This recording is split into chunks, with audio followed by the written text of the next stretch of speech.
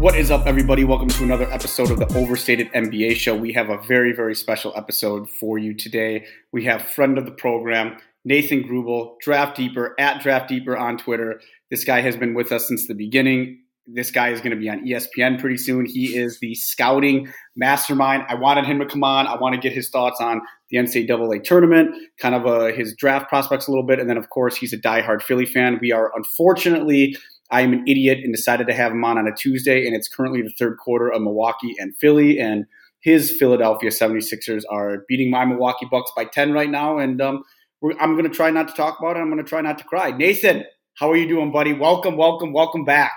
It's a good thing that we're not actually doing the video version of this podcast because you would be able to see the game and the reflection of my glasses as well as the picture on the wall. I don't want you to get copyright struck. Or anything like that. I can see it. You may see me look over my left for a little bit just to check the score on my phone. I promise I won't do it too often. But Nathan, man, we haven't talked to you in a couple months. How are you doing? You're killing it, man. I listen to your podcast weekly. You're doing fantastic. How are you, buddy? We're grinding over here. It's not just Draft Deeper anymore. It's No Ceilings that has started since probably the last time I've been on this podcast, which is around the draft last year. It's a brand new collective that a lot of us writers and podcasters wanted to come together to start to cover the draft in a way that the draft really isn't covered. Like, I can't think of anybody else who is pumping out 5 to 6 written pieces a week on top of all of the podcasting that we do as a unit. So it's been a pretty awesome ride. We've gained a lot of buzz, and because of that, Draft Deeper has only continued to grow as well. But it's not without the support of you fine folks at the Overstated who listen to my show every single week, who still give me crap in the Facebook group, who I can just banter with for hours on end whenever I actually do get to watch NBA hoops, which is not as frequently as I would like to during the college season, but it is what it is. But you know I'll be watching all the playoff games without a doubt. So I will, man. And yeah, that's a good point, man. No Ceilings. You guys are killing it over there. You guys really are. I follow a lot of you guys on Twitter. I try to listen to your stuff as much as I can, and you guys are fantastic. And any draft expertise, I definitely turn to you, which is kind of why I wanted to have you on. In the midst of all this craziness with the NBA, that we were talking before we came on the air, the NFL is just completely drunk right now. It is my favorite time of the year. I usually go to Vegas for the first weekend of March Madness. I couldn't go, obviously, last year because of COVID. And this year, just because my buddy's having a kid and it just didn't work out. But I went 7 years straight, but I will be back next year. I'm a gambling junkie, so the tournament is definitely my favorite time of the year. And I really wanted to have you on. And let's just get right into it. What are your thoughts about this tournament? It's all blue bloods are basically in the Final Four. It's Kansas, Villanova, and of course, it's going to be beaten to death in the media, and we all know it is. Mike Krzyzewski's last season, and for the first time ever, it's Duke, North Carolina. Not only in the tournament, they're in the Final Four. It's crazy. What are kind of your takeaways from this entire tournament, Nathan? This tournament's been a wild ride, and that can be stated very easily by me just telling you that if somebody would have told me when I was able to secure some seats for the Elite Eight in Philadelphia, if I'd be seeing St. Peter's in one of those spots instead of any one of Purdue or Kentucky, or even if Murray State would have been the Cinderella to kind of go on a little bit of a run. They have an NBA prospect, Tevin Brown, who's really exciting to watch. If any one of those three teams, like, sure, but not that St. Peter's isn't a great story, not that we shouldn't root for the underdog, because I'm happy for all of those kids. Like, this is probably one thing that they'll be able to have and tell stories about in their lives that nobody can ever take away from them. Like, the whole story is great. For me attending the game, I did not expect to be going to see North Carolina against St. Peter's. So that tells you all you need to know right there about how wild this tournament's been. As far as like my bracket is concerned, I mean, my bracket was surprisingly not up in flames after the first weekend, but then we get to the Sweet 16 and all hell breaks loose. Like, all 4 of my seeds are actually like gone, like within a matter of minutes. I had a Final Four of Texas Tech, Purdue, Auburn, and Arizona, with Arizona winning it all. And all 4 of them were gone. But in its place, we do have, as you mentioned, we have 4 blue bloods taking over the Final Four. And it's not just Duke, North Carolina. It's not just the fact that we get to see Jay Wright and Villanova go at it again. It's not just Bill Self getting back to the Final Four. It's the fact that that collective, 4 very historical programs in college basketball, get to face off against each other. This to me is going to be the best Final Four that I think we've really had in years. Maybe the quality of the games doesn't live up to some of the upper echelon games like North Carolina and Villanova from not that long ago, from Gonzaga, Baylor last year. Maybe it doesn't live up to those games, but the collection, the hype surrounding it, this is the most hyped Final Four that I think I can remember since I've really been following college basketball that long. I go back, not as far as some people. I go back probably like till 2008, 2009, really following it like in depth. So this is the most hyped Final Four I can remember. Yeah, I agree, and it's crazy because listening to Bill Simmons just a little bit this past month, and he was commenting. I know he had Tate Frazier on his podcast, and they were talking about Mike Krzyzewski and how is he the quote unquote last guy, right? The last guy that you're going to be able to put a coach to that program who's going to be at that program for X amount of years. And it's funny that in this Final Four, his last Final Four, it's 4 programs. I mean, you could even Hubert Davis was a player for North Carolina. I mean, I kind of know those are Roy Williams guys still, but even with Hubert Davis included, it's 3 really coaches that you think of the coach before you think of the team, right? You think of Bill Self, Kansas. You think of Jay Wright, GQ Jay Wright, and Villanova. It's cool. Like I'm with you. I don't know. I remember watching. I was with some buddies of mine. We had a play date with the kids, and we were watching the ACC championship. I'm sorry, not the ACC championship. Coach K's last game against North Carolina. And you're watching that game, and you're seeing North Carolina just shoot the lights out of the ball. You get the viral clip from Mike Krzyzewski about like he's yelling at the student section in classic Coach K, I have to make it about me type of way. And I remember like leaving that house. I'm like, dude, did we just it's Coach K? Because is this it? Like, this team, just watching that game, right? I mean, like, it's not how you want to go into March necessarily. And all of a sudden, here they are in the Final Four. Their team is loaded with, I would say, first-round talent for the NBA draft. I'm sure you have some thoughts about that. But I'm with you. I don't know how good the games are going to be, but from just watching college basketball, watching the tournament, all our lives, and we have Mike Krzyzewski, Bill Self, Jay Wright, and now Hubert Davis, North Carolina. It's cool, man. I think it's really, really cool. Well, as far as the Duke run is concerned, I would hope that those guys would have played harder, not only just in the ACC tournament. I know they lost in the championship game, but even coming in the NCAA tournament after Coach K railed them on national television, coming up to the microphone before they even started his little goodbye ceremony for his last game, and had to apologize to all the fans of the game for the effort level that the team gave against North Carolina. Like that should have absolutely fired up all of them. And there were a few guys who were kind of like laughing about a few comments that were made on the camera showed them. I won't mention those guys, but you did get a look at Paolo Banchero when Coach K, after Coach K said that, and the look on his face was just, it was that very quiet, controlled, but you could tell there was a lot of anger underneath his skin. And I think that really has boiled up now, not just in the ACC tournament, but really in the NCAA tournament. As far as him being a prospect is concerned, he's kind of been in that top 3 range all year, right?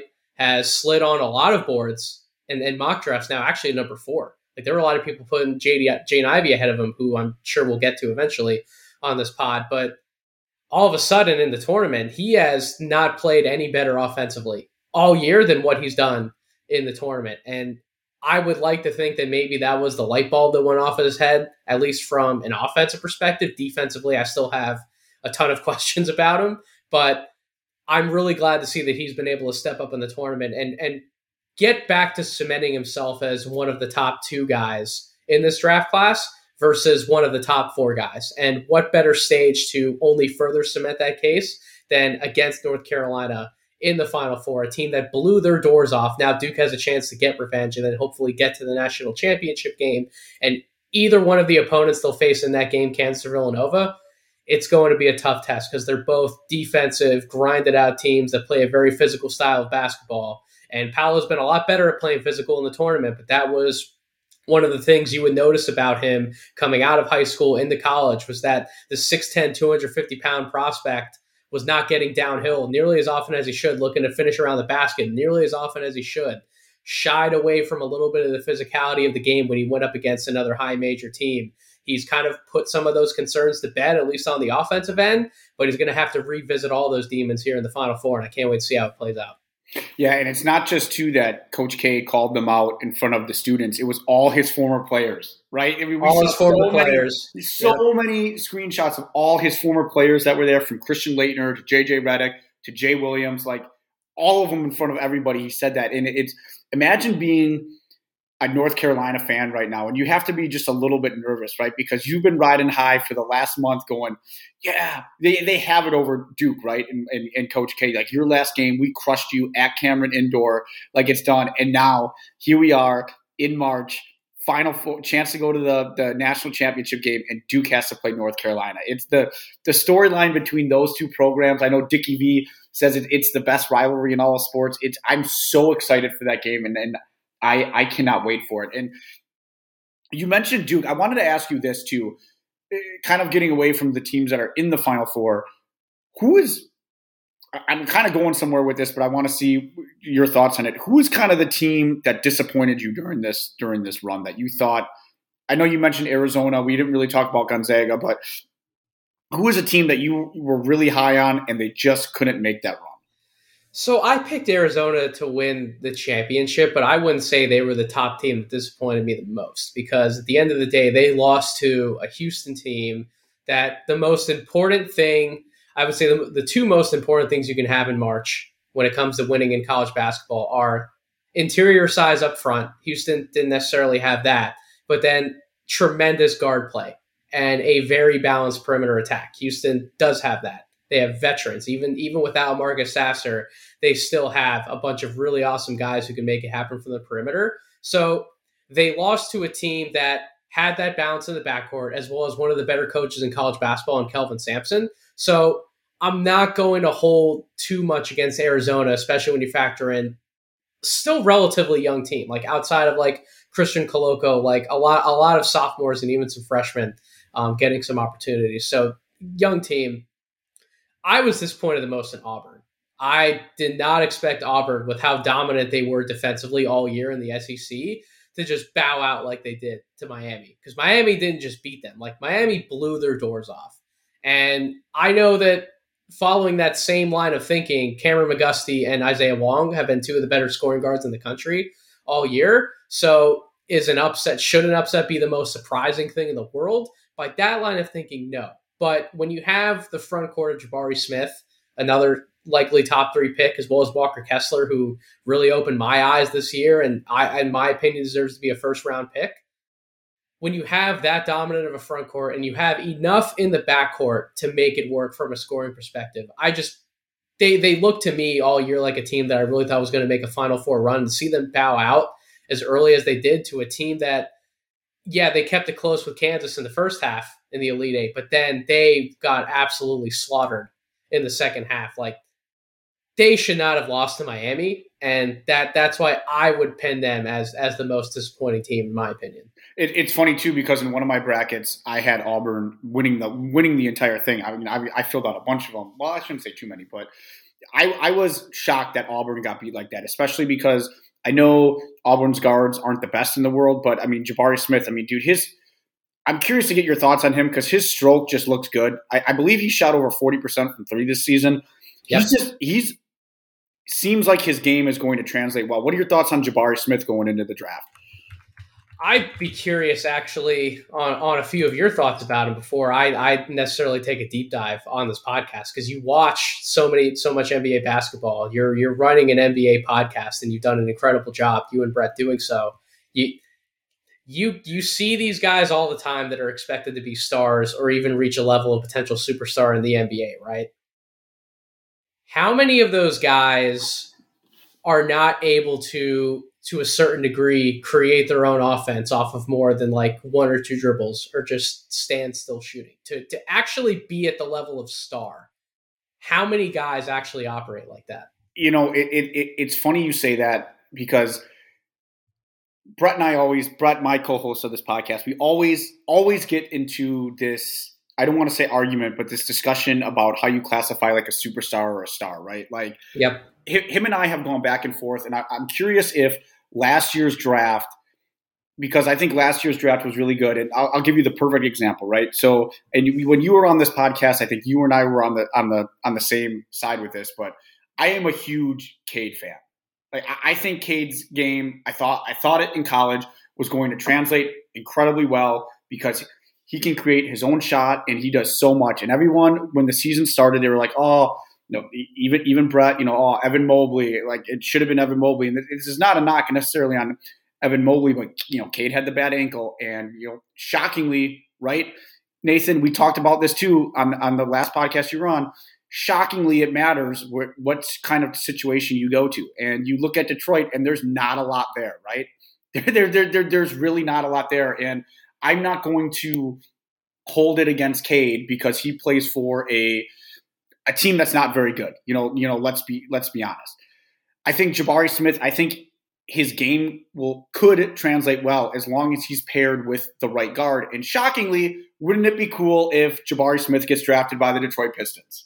That's his best fit, in my opinion. I really believe that's his best fit. Like he needs somebody who can get him the ball in all of the right spots, because I think it's pretty evident now that he's not going to do that himself. And there's multiple aspects to the word creation that I've certainly talked about on the Draft Deeper podcast. It's not necessarily just being able to create your own shot off the bounce with a few combination moves, create separation, and be able to launch a shot. Another part of creation is also just getting yourself in the right spots and being able to get to your spots in order to generate efficient offense. And Jabari Smith can do that, but it's the fact that he lacks that first part to where unless you have a legitimate point guard who can get him the ball where he needs it, he's not going to be able to get up 15 to 20 shots per game at nearly an efficient level as he did at times at Auburn. He shot 42% from three this year, which is excellent. He's still rated down the 85th percentile as an offensive player, as a freshman in college basketball. That's also excellent. But when we talk about star at the NBA level, really what he is a 6'10" spot up shooter. And I had Jabari number one at one point on my big board. I have supplanted him on my big board with Chet Holmgren, and I think that's going to stick. And to be honest, I'm really mulling having Paolo right back over top Jabari Smith. Not putting Jabari any lower than number three, but I see the defensive versatility. I love it. He does have some passing instincts there. The shooting obviously is magnificent, but when we talk about who should actually be the number one pick in the draft, I think you need to be able to put the ball in the basket in more ways than Jabari can right now.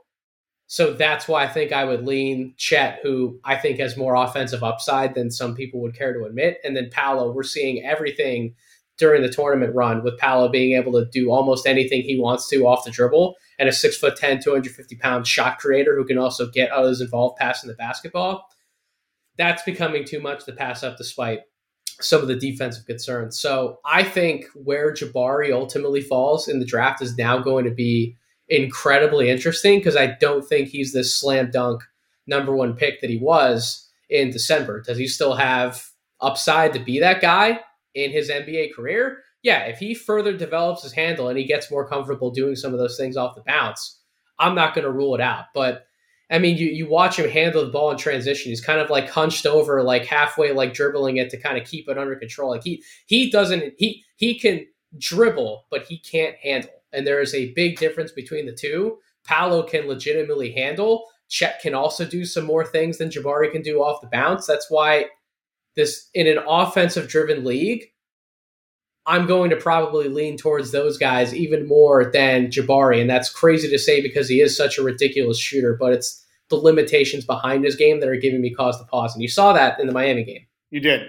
Man, I really hope he goes to Detroit now. I really, really do. I don't want him to go to Orlando. I don't want him to go to Houston. Please, basketball gods, let him go to Detroit. Molly would love him, because you can only imagine the look on her face when Cade gets an incredible pass out to somebody on the perimeter, and there's no faith that guy that he gets the ball to is going to knock down that shot. if Jabari's open, he's probably going to knock it down. So that's what they need. I love it. I hope it happens because, like I said, you see his defensive ability, the way he can shoot the three. His game, like you said, if he is paired with the right guard, will translate well. If he's not paired with the right guard, it's going to be it's going to be a struggle. I really don't want him to go to Orlando. You mentioned Chet, Nathan, and he's pretty controversial, right? I think if there was a guy in the draft that had the highest ceiling, and I don't want to use the word bust, but kind of like whatever word is kind of like bust there, I guess, like Matt. You can use it. It's fine. You can use the word bust. I think it would be him. Is that correct? I mean, you can see his skill. You could see he's incredibly smart. Obviously, his limitations. It's his body. I mean, if we're just being frank with it, I mean, his body type is it doesn't look all that great. But I mean, you have him number one. Tell us why he's number one. Tell us why his game should translate very well into the NBA. You got to look past the body, and I know that's very hard to do. But it would be one thing if he was somebody who got injured right during his career, and he already had some injury trouble. He hasn't been injury prone all the way up till now. So I think as long as an NBA team approaches getting him in the weight room and training him to get stronger, not necessarily put on a bunch of bulk, then I think he's going to be in a good spot in the NBA. That's going to be key. Some of these guys, when you put too much bulk on their bodies, they just don't carry it well. It affects their movement, and that's when they get hurt, especially these 7'1" guys. You mean Anthony Davis? Okay, continue. Go ahead. Or Ben Simmons in his rookie year too. For as much as nobody wants to talk about that either, I still think that led to some of his foot problems. But that's neither here nor there. With Chet, he is so smart, man. He is so intelligent on the basketball court on both ends of the floor, and honestly, a lot of people are going to come back to his strengths being on the defensive end, which that's true. He is, as some people have dubbed him, a Venus flytrap. He can literally swat the ball from anywhere. Even when he's back down in the post, he still finds ways to get his hands on the ball because he knows how to position himself. He knows how to take that contact, and he has the timing, the anticipation to be able to actually go up and block that shot, not fall for the pump fake, not fall for the guy putting his shoulder into his body and backing him off. He knows what's coming, and he knows how to play these guys who are bigger than him. And he's done it for so many years at this point. Like, he's been the tallest guy and the longest guy on the court for pretty much his entire career. Has he ever been the biggest guy? No. This is something that he's had to deal with all the way up until now, and even during this year. And he's still averaging the amount of blocks per game that he is. He's still one of the better interior defenders in the country. He's still a guy who can switch out on the perimeter, help contain guys. I'm so incredibly amazed with everything he can do on the court on the defensive end. But then you factor in what he can do offensively. He is an excellent transition finisher. He's a cutter to the basket. He can act out of the roll man. He can play off the short roll. He can pass the ball. I think he's a very underrated passer.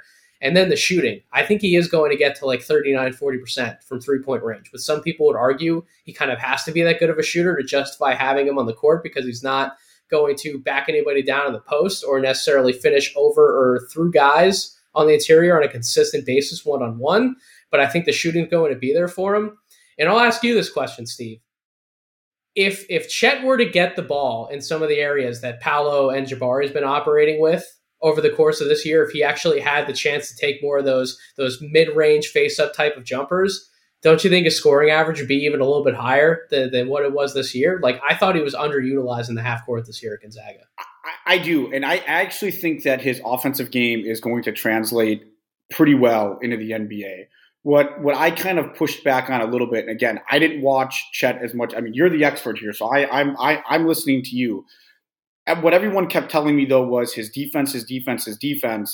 And yeah, like you said, he's going to be able to swat a lot of balls, and he's very, very tall, and he's incredibly smart. I think that's the most underrated thing about him, to be honest. That when people look, like you said, you have to look past his body type. I think his smarts is going to get him where he needs to go in the NBA if he gets drafted by the right team, which I want to talk to you about in a minute.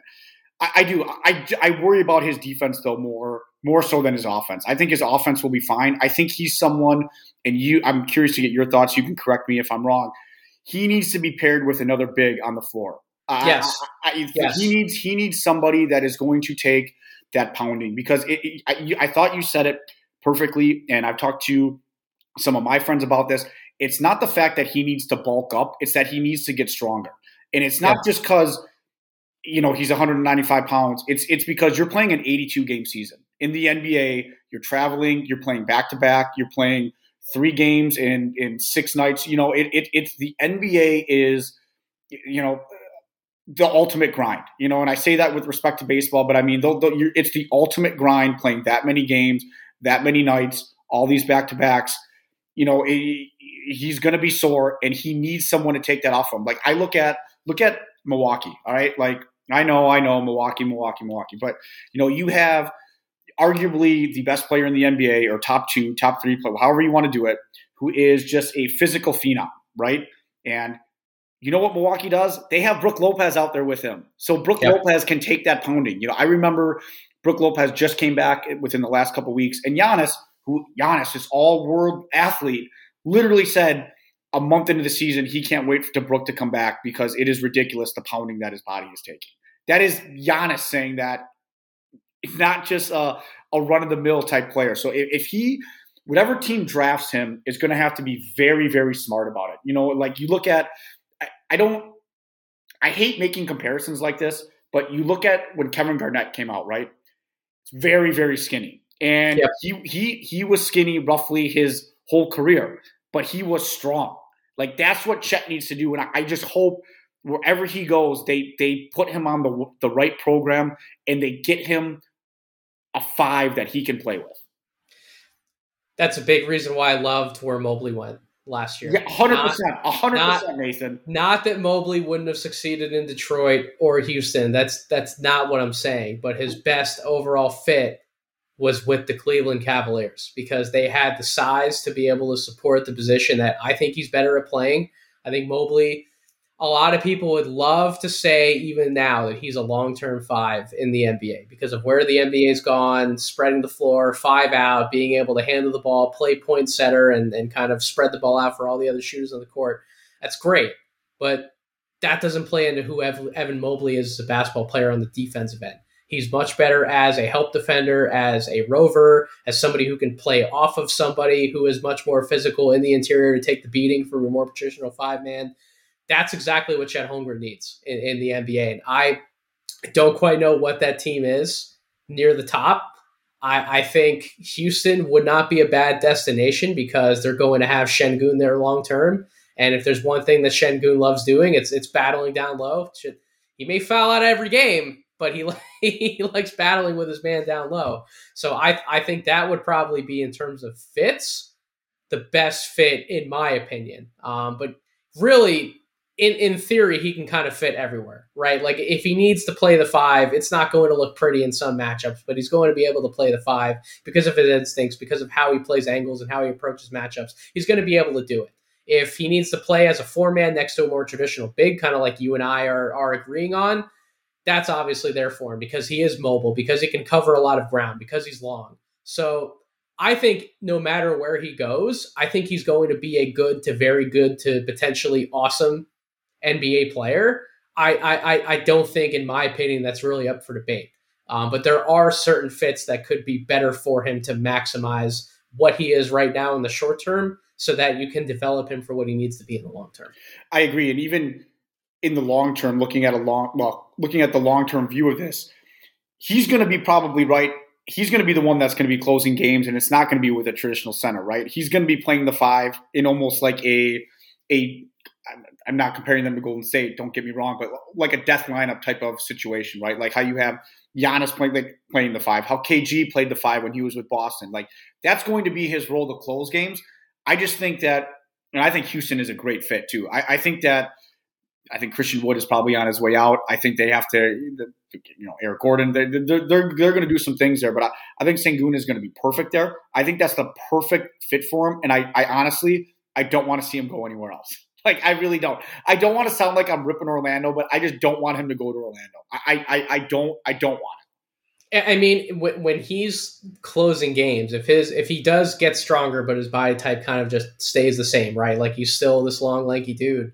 It's going to look like how Brooklyn closes games with Kevin Durant at the five. It's Yep. going to look a lot like that. And if you're comfortable trotting out a lineup with that kind of as your back line of defense, and you're going to go for the offensive versatility that Chet provides to kind of round everything out for everybody else on the team, then, sign yourself up for it. That's what you're going to be signing up for if you don't play him next to a more traditional five. That's what it's going to look like. And there's some times where Kevin Durant, I mean, I've heard multiple people say it on podcasts. I just listened to Zach Lowe talking today on his podcast. Like Kevin Durant has become an incredibly underrated defender at this point in his career. He's phenomenal. He's a phenomenal defender. He's phenomenal. So I don't think that having him as your backline of defense is the worst possible thing that you can do.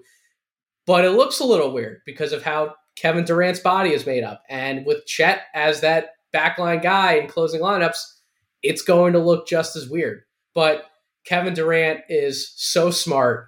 And when he does need to turn it on in those closing lineups and be a bully, he is that bully. And Chet, that's the other thing, too, that more people need to start realizing, that just because Chet isn't as physical as some of these other guys in terms of his body composition, that dude plays hard. You knock him down, he gets right back up just as quickly. So I think there's a lot of similarities there in terms of how he'll look in certain lineups.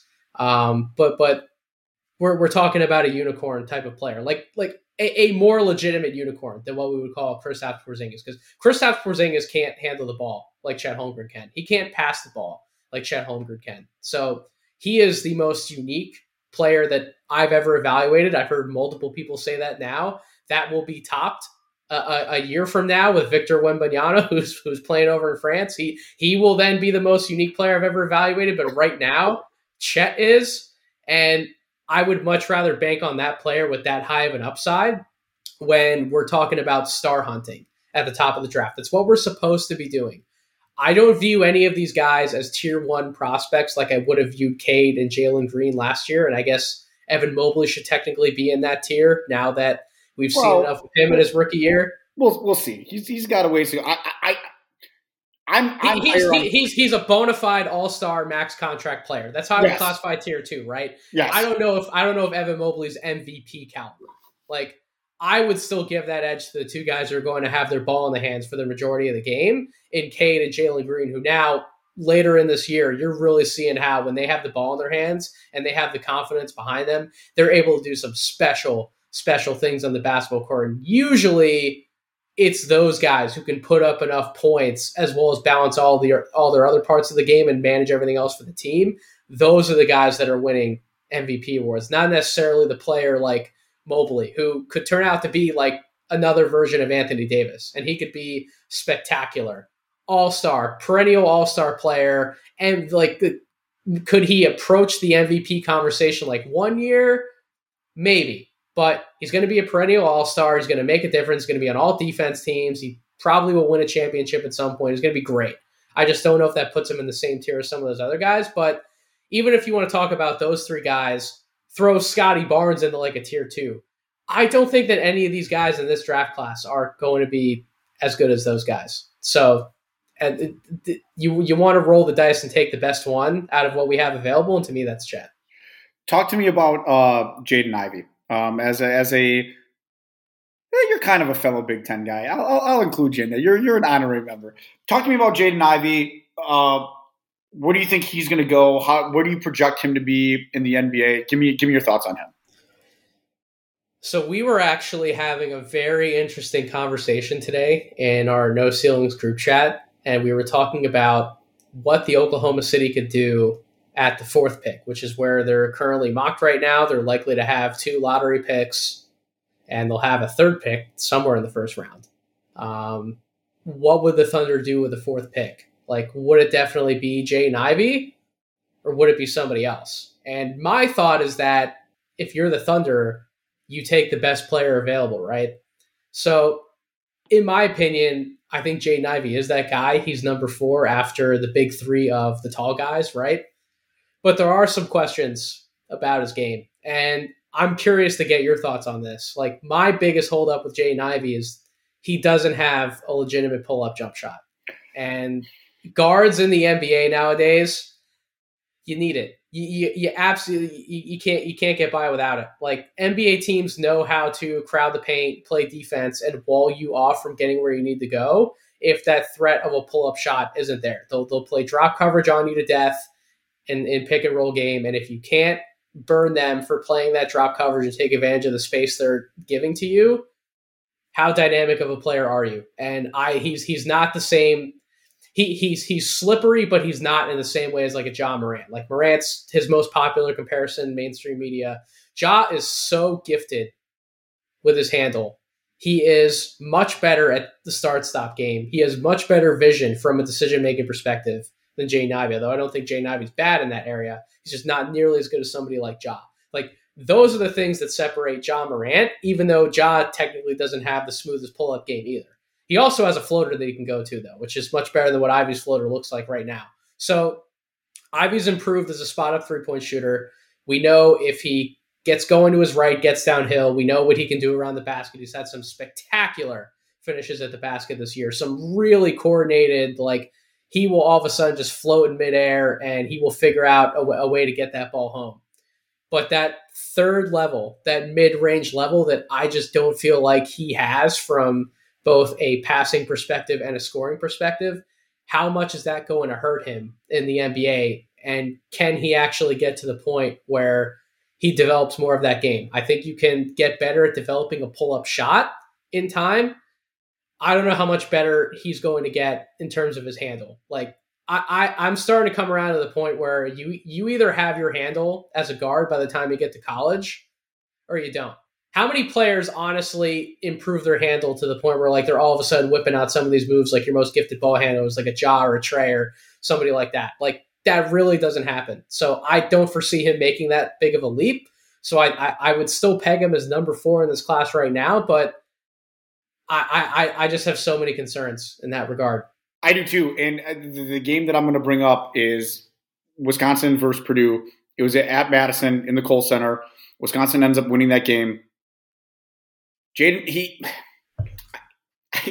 he just looked very hesitant. He wasn't really sure what to do with the ball. I know he got hot kind of late a little bit, but his decision making was so to me. Just watching that game, and I actually had Purdue going very, very far in the tournament. Obviously, that blew up in my face, but I'm with you. So did I. I had Purdue in the Final Four, man. Yeah, it blew up for me too. So did I. Whatever. Neither here nor there. I just, his decision making worries me a little. I shouldn't say worries me. It's a concern for me. Obviously, that can get fixed when you, depending what team you go to. I thought the Ja comparisons were a little like Ja Morant is really freaking good, and you could see Ja Morant having, I don't know about being, he might be first team All NBA this year, if not at the very worst second team All NBA. I don't know necessarily if we saw that coming, but you could see it with Ja.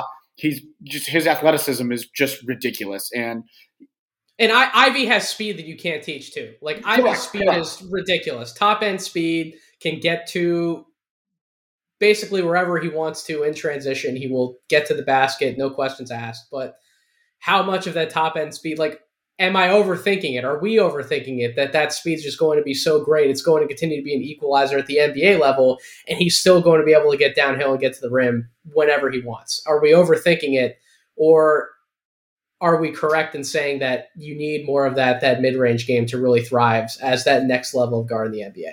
I think you're going to need that mid-range game. I really do, and it's so deadly. And you look at all of the top point guards in the NBA, they all have some variation of that, right? Like, it'll be interesting. I don't know how good he's going to be, Nathan. I'll be completely honest with you. I really don't. I think his potential is very high.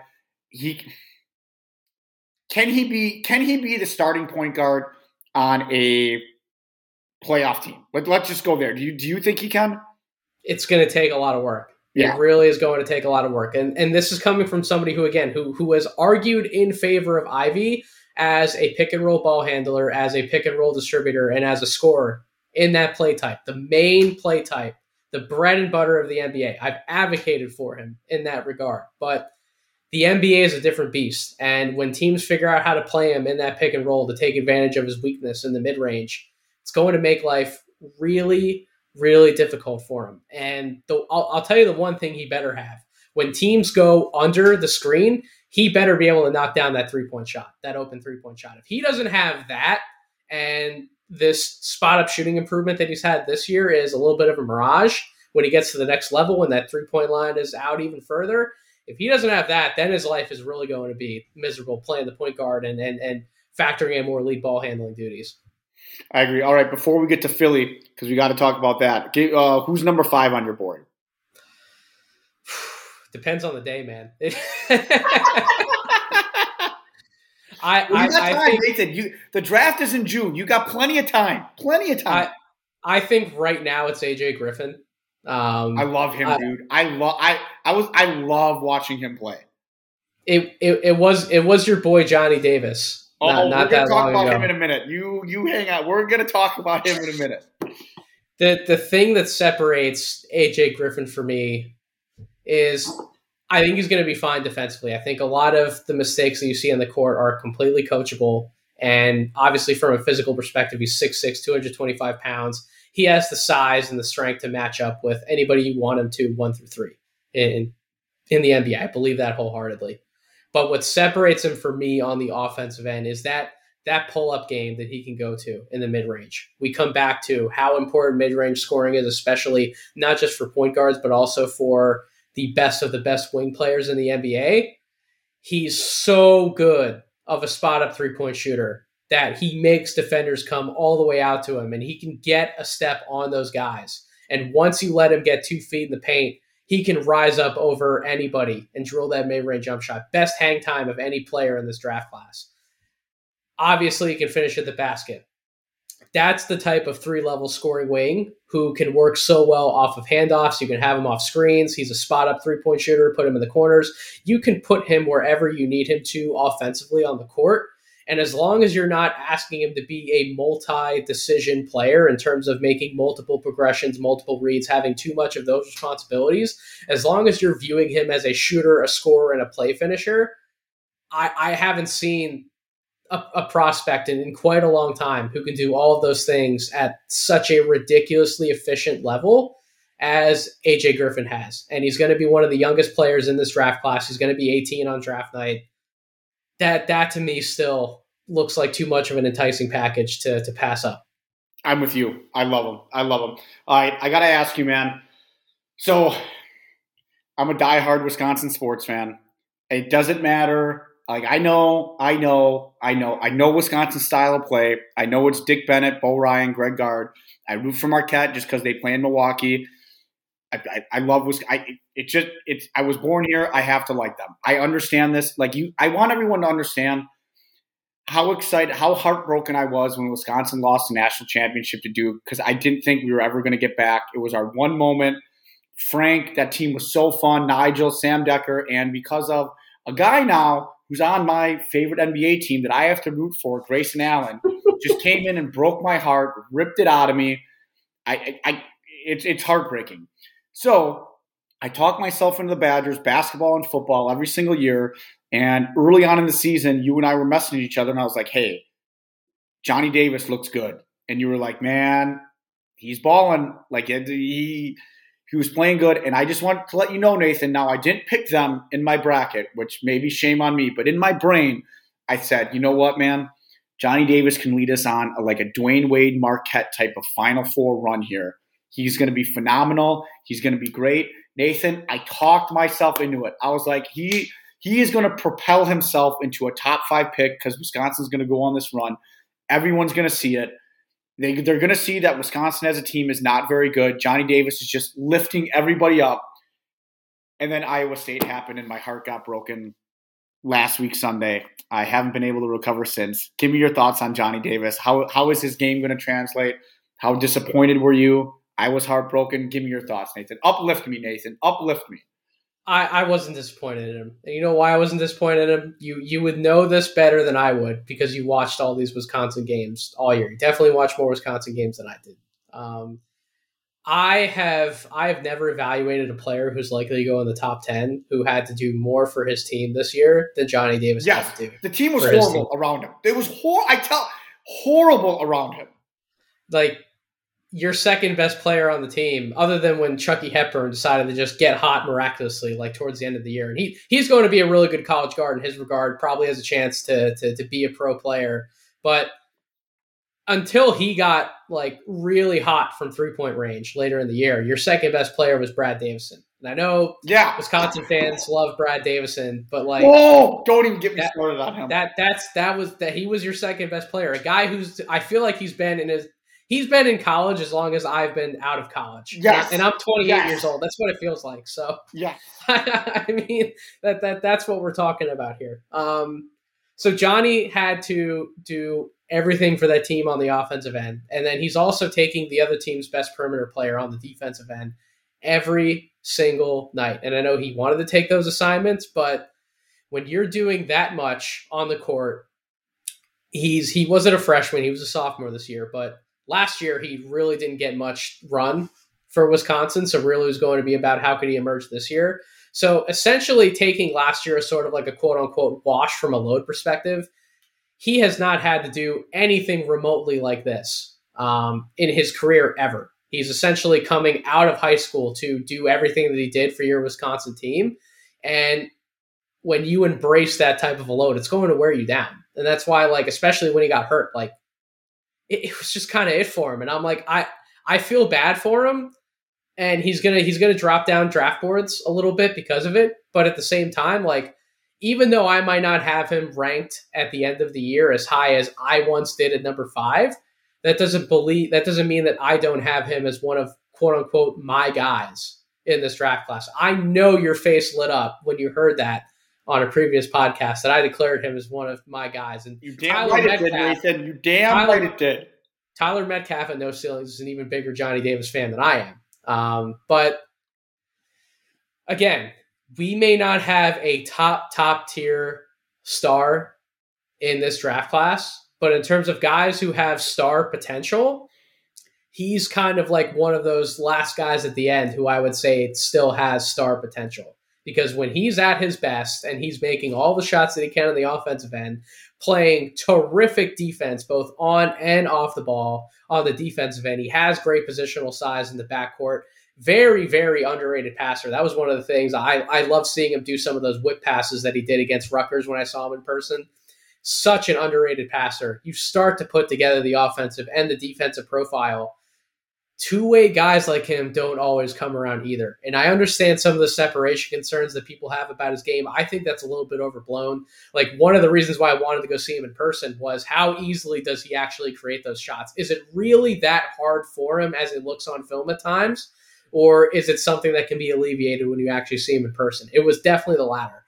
The types of shots he was able to create against that really, really tough Rutgers defense in that trapezoid of terror, as they call it over in my neck of Big Ten country, it opened my eyes, and it showed me that Johnny Davis is going to be one of these guys when he gets to the NBA. All the spacing he's going to have, he's going to thrive. He's not going to be in these crowded environments and half-court situations where defenses can just load up on him because he's the only guy on offense that can consistently do something off the bounce and create something for him or for anyone else, apart from Brad Davison. So that's my 2 cents about Johnny. I think he's going to be definitely a good NBA player, has a chance to be a great NBA player. I would not rule out, maybe not like perennial all-star, but in terms of guys who we were thinking of as like stars or like fringe stars, I absolutely think that that's in a realm that he can reach.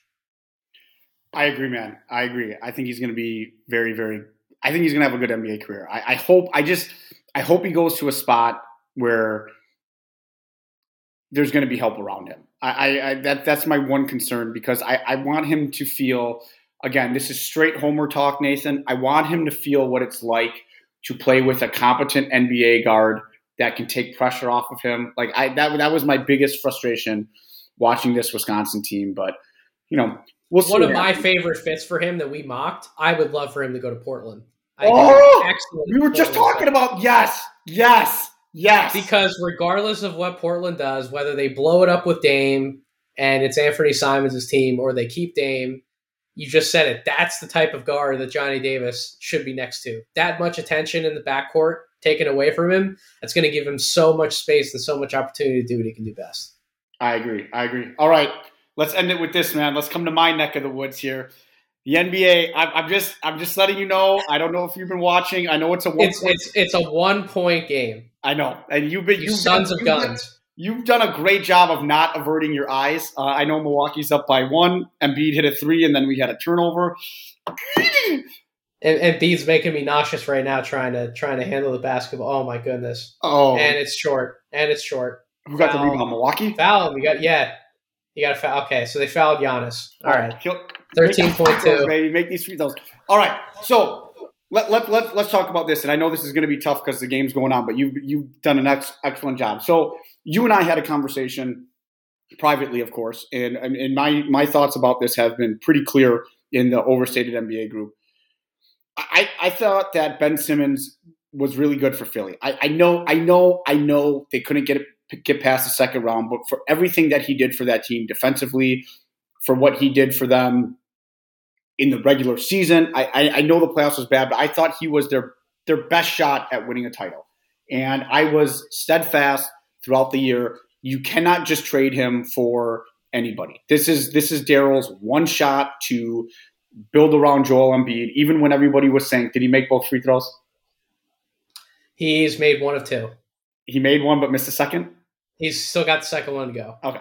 So I know that you don't want to waste Joel Embiid's prime, especially with his early injury history and big guys and back issues and feet issues, but he's really, really good. And I get that. And I pushed back the entire time. Do not trade him for CJ McCollum. I love CJ. Everybody took that as I don't like CJ. I didn't think defensively in the East CJ was going to be able to match up. So then all of a sudden Harden becomes available and they get James Harden. I want to know what your thoughts are first, because everyone has heard me on a podcast talk about this. What are your thoughts about James Harden with Philly? It's a lot of money, Nathan, that he's going to sign next year with that extension. What are your thoughts on it? It looked great at first, and then it hasn't looked good. Now you see they're playing tough with Milwaukee right now. Give me your thoughts. What are you feeling as a diehard Philly fan right now? Give me your thoughts. So anybody who listened to the Draft Deeper podcast, when I actually did 2 different episodes talking about this with 2 different guys who I respect their NBA opinions on, my whole thing was I hated that we gave up Seth Curry and Andre Drummond in the deal. And I understand if you're getting Harden, you're probably going to have to give up something as well. I mean, Ben Simmons, who even knows if he's going to play this year? I legitimately have no idea at this point. I don't know what's going to happen with him. But in terms of giving something up, everyone's like, I'm so glad that they didn't give up Tyrese Maxey. And so am I. That would be stupid if they gave up Tyrese Maxey to deal. The way that he's playing, he is a legitimate third banana. I love everything that Maxey's been for this team. But they also say, I'm so glad we didn't give up Matisse Thybulle. And you know what? I would rather have Seth Curry than Matisse Thybulle. I like it. Like it. I agree.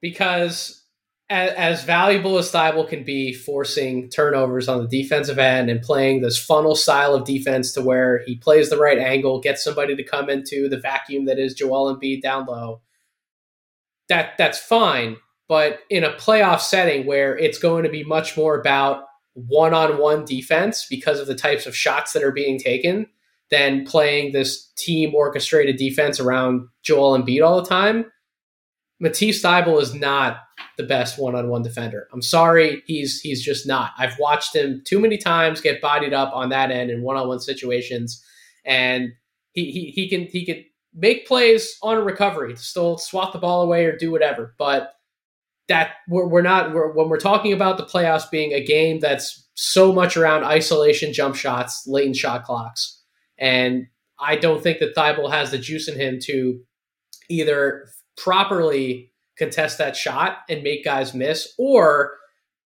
if he does get caught on a pump fake and he has to recover and then he has to get back, he's not the physical guy either to be able to properly body somebody else up on the drive. And even in help situations, if he's not getting a hand on the ball and it's more about how he's playing somebody with his body, he's not causing anybody to go off balance. If anything, he's giving up the continuation and one somebody. He's not as effective of a one-on-one defensive player that I would like him to be for what we gave up with Seth Curry, who fits so well with everybody else around him, who gave the Philadelphia 76ers something that they will not be able to replicate this year. And any of their other shot makers that they have. They just don't have a guy who is as trustworthy as Seth Curry, especially when you get into some of these bench lineups. They are missing that shooting badly. And I know people are going to laugh about Andre Drummond. I would so much rather have Andre Drummond backing up than DeAndre Jordan right now Shocker. than DeAndre Jordan, or what it's really come down to is Paul Millsap. Because I hadn't seen Paul Millsap, I feel like, play meaningful basketball in 2+ years. Yeah. And this is what we're going to have backing up injury-prone Joel Embiid towards the end of the year and in a playoff stretch. And Joel's been the healthiest that he's ever been over the last 2 years. Are we really, really, really going to keep making that bet? And you might look at me and say, well, Drummond's not exactly a star center anymore either. But it's the combination of what those two guys added to the depth. And we're seeing what happens when those guys are removed and they don't have the same depth to be able to rely upon, especially when Harden's putting up stinkers like 3 of 17 from the floor and he's not able to get to the line nearly as many times as he once could. So much is falling more on Tyrese Maxey's shoulders offensively than I think people initially anticipated. Year too, Nathan. It's only his second year. And you're putting everything defensively on Joel Embiid. You're putting everything on him on the defensive end on top of what he already has to do to carry this team on the offensive end. So I won't rule out the fact that Philly could win a championship with James Harden and Joel Embiid as the top two players. They're going to have to reconfigure this roster around those two to add more of those depth pieces back next year and probably make a better run at it next year. I want to be optimistic, Steve. I don't see them winning a title this year. I don't see it. I think it's. I'll be honest with you. I think it's this year or next year. I think this is the window with James. And if they don't win it this year, but they would find a way to be able to put the right pieces around them, do it next year, then I wouldn't care about what they got to pay James Harden. I wouldn't care. I wouldn't care because if you got the championship, championships cost something. They cost something. Usually it costs them something very significant. See the Los Angeles Lakers who won the bubble championship, and now, all of that's coming back to now potentially bite them in the ass. They got that one championship and it's all kind of falling apart around them, but they got that one ring. It was all worth it. It's always worth it for a championship. You probably feel the same way, Steve. It was all worth it for the championship last year for the Bucks, everything that you guys have done. And I would feel the same way. I would be able to say that comfortably. If Philly had to pay James Harden because he got them that one championship, you do it, Nathan. You do it. You do it. It's 100%. And I think the Lakers, I think you do that. I know Milwaukee won, by the way. With the Lakers, I think that they benefited from the bubble. I'm not sure if they win it without the bubble, but you know what? Every single team was in the bubble. My team flaked out. Your team flaked out. The Lakers won it. It is what it is. You look at my team. I can tell you that I did not like signing Chris Middleton to that big of a contract. I really didn't. I was so happy for Chris because I love him as a player, but as a Bucks fan, he gets hot and cold. But you know what? They won a title. It's all worth it now. And the reason that I think Philly's window is this year or next year with Harden, man, I hate to make the comparison to Allen Iverson. I really do. James Harden is so gifted as an offensive player, and I think sometimes that is to his detriment a little bit. You know what I mean? He clearly doesn't take care of his body, and he's not in the gym. He's not working out like how some of these other players are. He's let's just say he's loving the adult entertainment nightclubs very late at night, probably not eating well. I mean, basically he's the anti-LeBron, right? And I mean that from LeBron is spending $1 million, $2 million on his body every single year. He's up early. James Harden doesn't do that. And I'm worried that he is going to break down. To your point about Joel Embiid has had to do everything this year. And I'm worried, is he going to wear down in the playoffs because he's had to shoulder so much of this load? He's been so healthy this year. And dude, I don't care what anybody says. He's probably going to win MVP. It's deservedly so. If it's Jokic, it's deservedly so. Whatever. But Joel Embiid is a joy to watch play basketball. And I'm not just telling you this because you're on my podcast. If Milwaukee doesn't win it and Philly wins it, dude, I'll be nothing but happy for you guys. Why are you guys in so much better of a position, in my opinion, to still win it this year than the Philadelphia 76ers? Because you guys have depth. You guys have 1 to 2 guys who can come off the bench on any given night in the playoffs and give you 20-plus points. Who is that guy on Philadelphia? They don't have one. It's all on the starters, and it's all particularly on the shoulders of really 3 players, because who the hell knows what Tobias is going to give you on any given night. So I'm sorry that like those championship teams have at least 1 to 2 guys within the 7 or 8 man rotation, 1 or 2 other guys who can give you those 20-plus points when somebody else is struggling to start. We don't have it. You look at Milwaukee. You got Bobby Portis, Pat Connaughton, George Hill's corpse, who his plus-minus has been ridiculously good this year if he's healthy. And, oh, by the way, if we have to, and Brook Lopez is back, we can throw in a guy named Serge Ibaka for 10 to 15 minutes a game just to annoy the piss out of whoever the opponent is. But I like Philly, man. Like, I just think that we haven't touched on it. I got to bring it up before we leave here. It's very interesting that I almost feel bad for Joel Embiid that you have James Harden and Doc Rivers, 2 of the guys that have like the worst playoff collapses you could think of, are now on the same team. Like that's scary. And you know what? Everybody here in Wisconsin, I can tell you, is worried about Philly, worried about Boston. It's Brooklyn, right? Just how good of Kevin Durant is. And you know what everyone in Milwaukee here is saying? You fuckers at Philly, you had to give him Seth Curry. You had to give Brooklyn Seth Curry. Because Seth Curry has fit in with Brooklyn really well. And I will say this too, the day that I die, people make too big of a deal about the Kevin Durant toe thing. Yes, I get it.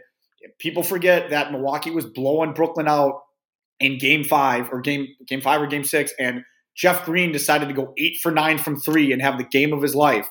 But Brooklyn lost that series because Joe Harris could not hit the broadside of a barn. He was terrible. So now this year, he's probably going to be out for the year. Oh, Brooklyn just decides to bring in Seth Curry. Great. Awesome. Does it shock you that on Zach's latest pod today that both Tim Bontemps and Bobby Marks both said that they think Brooklyn's very likely to lose in the first round? Does that shock you at all? That shocks me. I don't think they're going to go out in the first round. Will they win it this year? I don't know, but it depends on who they play. So it's real interesting because like the East has all of a sudden gotten very weird. You have Chicago, who has been just as good as DeMar DeRozan is. He's probably going to be second team All NBA.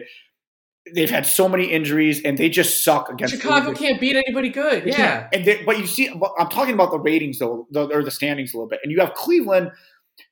I said a week ago, I said whoever Brooklyn's going to play, they're going to be the 8th seed, and everybody was looking at me like, "What?" I said, "Brooklyn, I'm sorry, as good as KD is, they're not going to Toronto and beating Toronto. They're just not. Kyrie can't play. It's going to be Kevin Durant, Seth Curry, and that's it, because Ben Simmons isn't playing against that Toronto team in Toronto with Nick Nurse.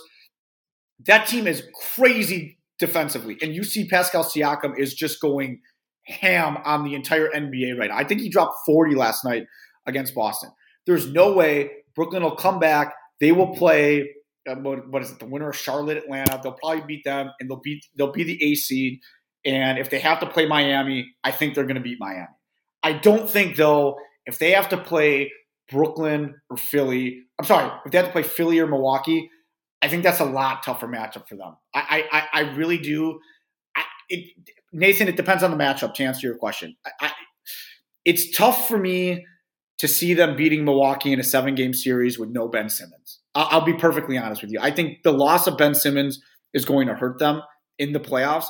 And right now, I'm looking at it. Brooklyn, it'd be Brooklyn, Cleveland. So Brooklyn will play Cleveland, and then Brooklyn will probably beat Cleveland, and they'll be the 7th seed. And as of today, they'll have to play Milwaukee. So that's just great. So I don't want to play Brooklyn. I'll tell you that right now. As a Bucks fan, I do not want to play Brooklyn. I would be horrified to play Brooklyn. I just would be. And I know Boston's been great. Not trying to rip on Derek. I don't know that. Are they really going to be this good in the playoffs? Like, I don't know the answer to that Marcus question. Smart going to be this good in the playoffs? Marcus Smart has probably you heard every NBA analyst throughout this season up until what, January? Trade Marcus Smart. Yes, Marcus Smart is off the team. It's going to be him, and they decided to trade Shooter and who's the other guy they traded? Josh. What's his name? Josh Richardson. Josh Richardson, yes. Also trash. Absolute trash. They trade those two guys. No offense, Josh Richardson. Yeah, but. Marcus Smart ends up playing literally he's on a stretch right now where it's the best basketball of his career. How does that translate? I'm with you. How does all this stuff translate to the playoffs? I don't know. Time Lord now is probably out for the rest of the playoffs. I was never really that. I mean, Boston's really good. I mean, I'm worried about them, but I'm way more, 1,000% more worried about Brooklyn. I still think it's Milwaukee and Brooklyn at the top, and Philly's probably number 3, especially with all the turmoil, whatever the hell's going on in Miami. I'm not close enough to follow that situation. What the hell's going on down there? I'm loving what's going on in Miami. I think Philly's probably number 3, so we'll have to see how it shakes out. We'll see, and then you go out west, and Phoenix is just head and shoulders above everybody else. I can't remember the last time a team was this far ahead and this good, and Devin Booker isn't even going to be top 3 in the MVP. Like, that is ridiculous. It's crazy. And I will say, though, as much as I love Milwaukee, I think that, man, this might be Phoenix's to lose. I would be anything but getting to the finals for Phoenix is just an utter failure. I think Memphis can lose in the second round. That's a great season. As long as Chris Paul is right.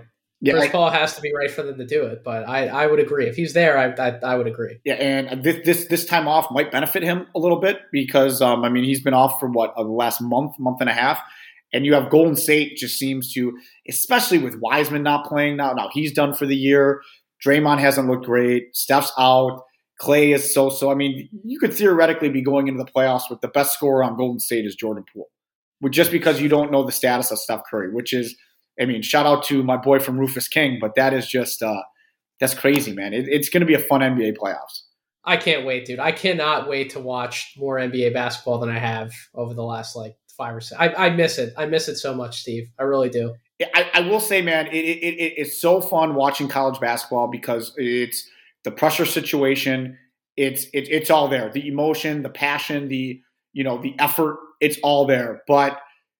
You see some of those. Nothing beats the NBA, baby. Nothing beats it. Nothing. You're not going to get too many teams shooting 2 for 18 from 3 or 1 for 17. But Nathan, you got the McDonald's All-American game to watch, dude. I am going to probably do some laundry, maybe watch some more NBA. Dude, thank you so much for coming on, man. We know we love you, dude. Find you at Draft Deeper, No Ceilings. You guys are doing phenomenal stuff. You guys are great for all your draft needs. Go see you guys. Nathan, I love you, buddy, and thank you so much for coming on. No, the pleasure's all mine, Steve. Let me just give one more thank you to you and Brett and everybody else at the Overstated family who's helped me grow from the start. And you guys are all my day ones. So anything for you guys. I love you, buddy. Have a good night, man. Thank you so much.